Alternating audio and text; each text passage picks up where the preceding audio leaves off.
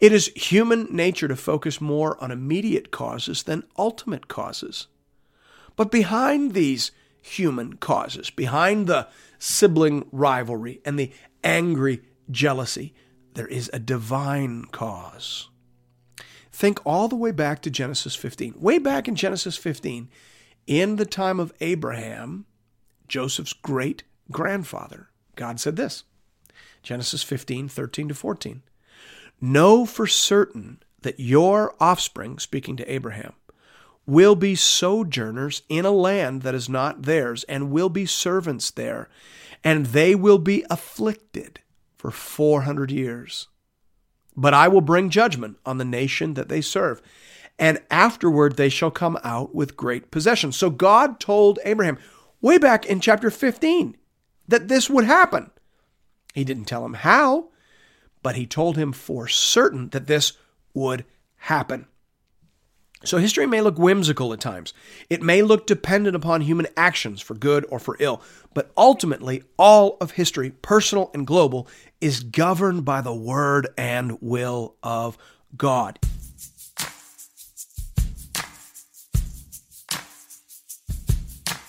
Welcome to Into the Word with Paul Carter. I'm your host, Woody Woodland. I love the idea that behind all the ups and downs of history, personal and global, God is working His plans and purposes. That is such a comfort to us, particularly when we find ourselves going through the sorts of things we've been going through recently. Here to tell us more about that is our Bible teacher at Into the Word, Pastor Paul Carter. Your word is a lamp unto my feet. Hope you have your Bible open in front of you today to Genesis chapter 37. As I mentioned at the close of our last chapter, chapter 37 begins a new unit, the last unit in the book of Genesis. Chapters 37 to 50 tell the story of Joseph and the sojourn into Egypt. Hear now the word of the Lord beginning at verse 1. Jacob lived in the land of his father's sojournings, in the land of Canaan. These are the generations of Jacob. Joseph, being 17 years old, was pasturing the flock with his brothers. He was a boy with the sons of Bilhah and Zilpah, his father's wives. And Joseph brought a bad report of them to their father. Now Israel loved Joseph more than any other of his sons, because he was the son of his old age. And he made him a robe of many colors. But when his brothers saw that their father loved him more than all his brothers, they hated him and could not speak peacefully to him. Now, we continue to pile up arguments against polygamy in this story, as we see the rivalry between the wives of Jacob passing on and becoming the rivalry of their children. Joseph was the son of the favorite wife, Rachel, and Israel loved him more than any of his other sons. Okay, that is bad parenting. Now, Jacob came by it honestly. His mother Rebekah loved him more than his brother Esau, and his father Isaac loved Esau more than him. So this particular flavor of stupid has a long history in this family. And here we see it ripening into an act of terrible violence and betrayal. Moms and dads, note this well. If you treat your kids differently, you will set them up for conflict with their siblings and sorrow in the world. Don't do it. Verse 5 goes on to say, Now Joseph had a dream, and when he told it to his brothers, they hated him even more. He said to them, Hear this dream that I have dreamed. Behold, we were binding sheaves in the field, and behold, my sheaf arose and stood upright. And behold, your sheaves gathered around it and bowed down to my sheaf. His brothers said to him, Are you indeed to reign over us? Or are you indeed to rule over us? So they hated him even more for his dreams and for his words. Now, it should be noted that Joseph's dreams were accurate. They were clearly from the Lord. It doesn't take a rocket scientist to decode this dream. Joseph would become a ruler and a deliverer of his brethren. The symbol of the sheaves is a symbol of the fact that he will feed them and provide for them in his role as deliverer. So the dream is accurate, but it was probably unwise of Joseph to share the dream with his brothers. Contrast the attitude of Joseph to the attitude of the Apostle Paul in the New Testament. Paul was so careful with his special revelations that he didn't even want to talk about them. When he felt forced to talk about them, he spoke in the third person. He said, I know a man in Christ who 14 years ago was caught up to the third heaven. Whether in the body or out of the body, I do not know. God knows. And he heard things that cannot be told, which man may not utter. Now we know that Paul is talking about himself because he says that a thorn in the flesh was given to him to keep him from being conceited on account of the surpassing greatness of the revelations. Joseph would have been well served by such a thorn in his flesh because he did become conceited. And unlike Paul, he did speak about the things he had seen, and he probably should not have. Verse 9 says, Then he dreamed another dream and told it to his brothers and said, Behold, I've dreamed another dream. Behold, the sun, the moon, and 11 stars were bowing down to me. But when he told it to his father and to his brothers, his father rebuked him and said to him, What is this dream that you have dreamed? Shall I and your mother and your brothers indeed come to bow ourselves to the ground before you? And his brothers were jealous of him. But his father kept the saying in mind. So Jacob had a sense that there was more to these dreams than just the grandiose ambitions of a spoiled child. There was something of God in these dreams, and so he kept the matter in mind. Pastor Paul, I want to jump in here if I can because I find this whole dream narrative to be absolutely fascinating. You said in the program audio that these dreams Joseph was having were definitely sent by God. They foretold things that, as we keep reading, we're going to see did actually come to pass. And yet, you also said Joseph was probably unwise in sharing them the way that he did. So I guess the question is, are dreams real? And if they are real, how should we handle them in the Christian life? Well, that's a good question. And I think at the pastoral level, it's a necessary question. I know I've been asked many times by congregants in my church about different dreams that people have had. People want to know if this is just bad pizza or is God trying to tell them something? And if so, what should I be doing about that? First thing I would say here is that we shouldn't dismiss dreams out of hand. I've heard some people say that God used dreams in the Old Testament, but he doesn't do that anymore. Well, I'm not sure how you could support that statement biblically, because in the first 2 chapters of the New Testament, there are dreams all over the place. Joseph has a dream telling him not to divorce Mary. And then the wise men have a dream telling them not to report back to Herod as to where the baby was born. And then Joseph has another dream telling him to flee to Egypt. So again, I don't know how you could argue that, although I've heard it said many times. And it isn't just prior to the day of Pentecost that people are having dreams. Some might say that after the giving of the Holy Spirit, we won't need dreams anymore. But apparently, nobody told the Holy Spirit that. Because in Acts 16, the Apostle Paul has a dream, a vision of the night telling him to cross over into Macedonia. So I don't think there is a Bible verse that would give us grounds for saying that God can't or no longer does provide direction and encouragement to people via dreams. What I would say is that dreams should never be treated as a co-equal authority to Scripture.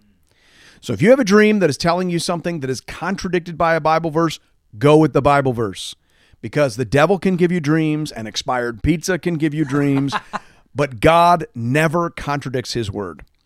I would recommend taking the approach suggested by the Apostle Paul in 1 Thessalonians 5:20-21, where he says, "Do not despise prophecies, but test everything and hold fast to what is good." So don't discount dreams per se. Don't put God in a box and start telling him what he can and cannot do. Test everything. Take everything back to Holy Scripture. And do like the Apostle Paul did in 2 Corinthians 12. He didn't feel comfortable talking about all that he had seen, so maybe sometimes we should just keep what we've seen to ourselves, shouldn't we? That's the mistake Joseph made. Yeah, you're absolutely right. Sometimes a dream is just for you. In fact, I'd say most of the time a dream is just for you. It is God providing special guidance, like with Joseph and with the wise men in Matthew 1 and 2. So you don't need to tell anybody about that. And in fact, it was telling everybody about that got Joseph into trouble. A friend of mine has a saying that I like. He is always saying that it is hard for God to bless a sinful people. I think what he means by that is that we are so sinful, we are so prone to arrogance and boasting and exaggeration that it is hard for God to bless us. Whatever he gives us, we are likely to distort or exploit to our own advantage. So he has to meter out his gifts in proportion to our growth and maturity. And I think that applies to all blessings, but it especially applies to blessings of a supernatural character. When a blessing like that is given to an immature believer, it puffs them up. They want to tell everyone. They want to buy a white rhinestone suit and fill a stadium with people they can impress and amaze. And that isn't helpful. That draws attention away from the bigger story of what God is doing to save people eternally and entirely through the life, death, and resurrection of Jesus. So, like the Apostle Paul, we should be careful with this stuff, and we should be aware that if God exalts us with something like that, he will probably also have to send some kind of thorn in the flesh to nail our feet down to the floor. All right, that's super helpful. I'm definitely using that line too. It is hard for God to bless a sinful people. Let's jump back into the story now at verse 12. Verse 12. Now, his brothers went to pasture their father's flock near Shechem. Israel said to Joseph, "Are not your brothers pasturing the flock at Shechem? Come, I will send you to them." And he said to him, "Here I am." So he said to him, "Go now, see if it is well with your brothers and with the flock, and bring me word." So he sent him from the valley of Hebron, and he came to Shechem. And a man found him wandering in the fields, and the man asked him, "What are you seeking?" "I am seeking my brothers," he said. "Tell me, please, where they are pasturing the flock." And the man said, "They have gone away, for I heard them say, 'Let us go to Dothan.'" So Joseph went after his brothers and found them at Dothan. They saw him from afar, and before he came near to them, they conspired against him to kill him. They said to one another, "Here comes this dreamer. Come now, let us kill him and throw him into one of the pits. Then we will say that a fierce animal has devoured him, and we will see what will become of his dreams." But when Reuben heard it, he rescued him out of their hands, saying, "Let us not take his life." And Reuben said to them, "Shed no blood. Throw him into this pit here in the wilderness, but do not lay a hand on him, that he might rescue him out of their hand to restore him to his father." So when Joseph came to his brothers, they stripped him of his robe, the robe of many colors that he wore, and they took him and threw him into a pit. The pit was empty, there was no water in it. Reuben is such an interesting character in this story. He's already ruined his life, you might say, and thrown away his birthright by protecting his mother and defiling his stepmother, Bilhah. He's obviously a very complicated man. He's a conflicted man. He's fiercely protective, but utterly unscrupulous. And it is just so interesting to watch how God works in his life over the course of the story. Do yourself a favor and remember all of the names of the brothers as they are mentioned in the story. Remember what they do at the beginning and then see who they are at the end. God is working in the hearts of these men. Thanks be to God. Verse 25 says, "Then they sat down to eat, and looking up they saw a caravan of Ishmaelites coming from Gilead, with their camels bearing gum, balm, and myrrh, on their way to carry it down to Egypt. Then Judah said to his brothers, 'What profit is it if we kill our brother and conceal his blood? Come, let us sell him to the Ishmaelites, and let not our hand be upon him, for he is our brother, our own flesh.' And his brothers listened to him. Then Midianite traders passed by, and they drew Joseph up and lifted him up out of the pit and sold him to the Ishmaelites for 20 shekels of silver. They took Joseph to Egypt. Now, it is so easy to get caught up in the movement of this story and the human drama of the story, and to think that the Israelites ended up in Egypt because of how certain brothers treated another brother, right? They sold Joseph into slavery, and they took him down to Egypt. It is human nature to focus more on immediate causes than ultimate causes. But behind these human causes, behind the sibling rivalry and the angry jealousy, there is a divine cause. Think all the way back to Genesis 15. Way back in Genesis 15, in the time of Abraham, Joseph's great-grandfather, God said this, Genesis 15, 13 to 14. Know for certain that your offspring, speaking to Abraham, will be sojourners in a land that is not theirs, and will be servants there, and they will be afflicted for 400 years.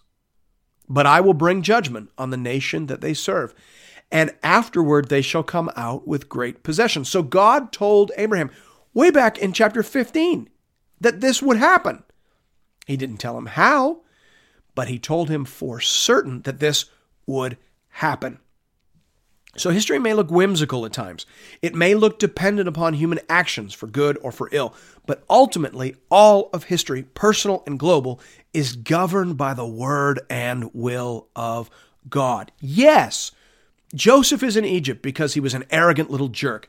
Yes, Joseph is in Egypt because his brothers are jealous, insecure, violent brutes. Yes, Joseph is in Egypt because Jacob is a bad dad and permitted and encouraged unhealthy rivalries in his family.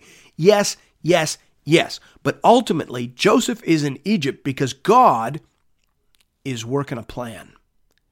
It is a plan to do good and not to do evil. It is a plan to save and not to kill.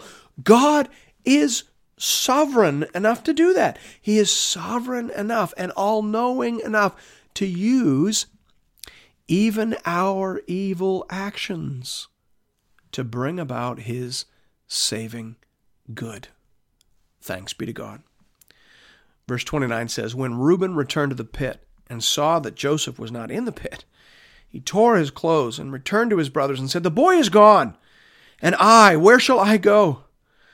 Then they took Joseph's robe and slaughtered a goat. By the way, isn't it ironic that Jacob is deceived by a goat? They took Joseph's robe, they slaughtered a goat, they dipped the robe in the blood. And they sent the robe of many colors and brought it to their father and said, this we have found. Please identify whether it is your son's robe or not. By the way, notice too, your son's robe, not our brother's robe. Reminds you of the prodigal son story. Verse 33, and he identified it and said, it is my son's robe. A fierce animal has devoured him. Joseph is without doubt torn to pieces. And then Jacob tore his garments, put sackcloth on his loins, and mourned for his son many days. All his sons and all his daughters rose up to comfort him. But he refused to be comforted and said, no, I shall go down to Sheol to my son mourning. Thus his father wept for him.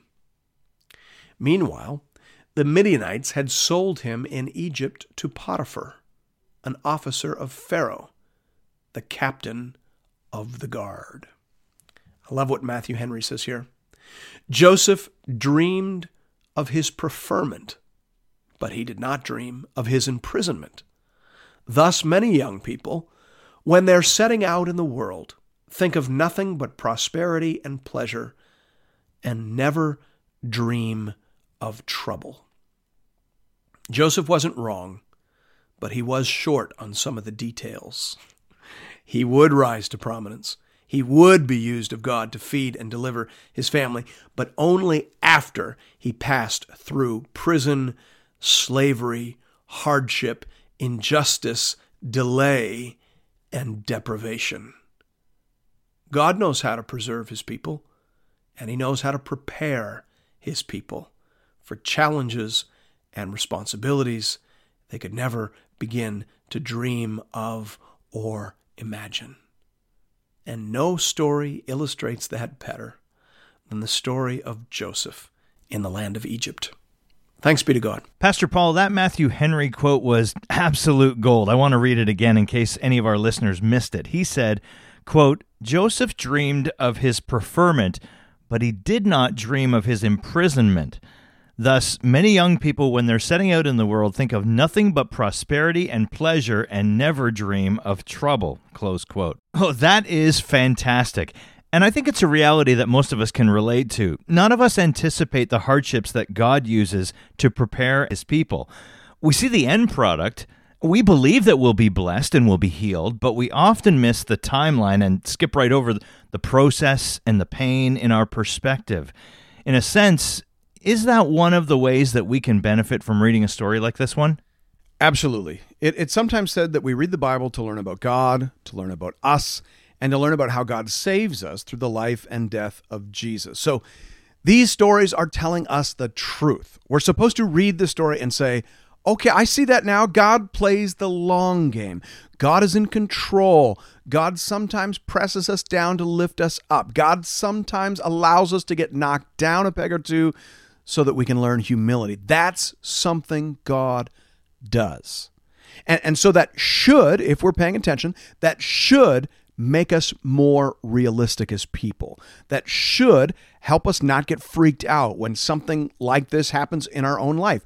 We should be able to integrate that into the wider framework of what we know about God and how he works out his purposes of salvation. That is so good. I want to ask you, too, about this whole issue of providence and how God works in history.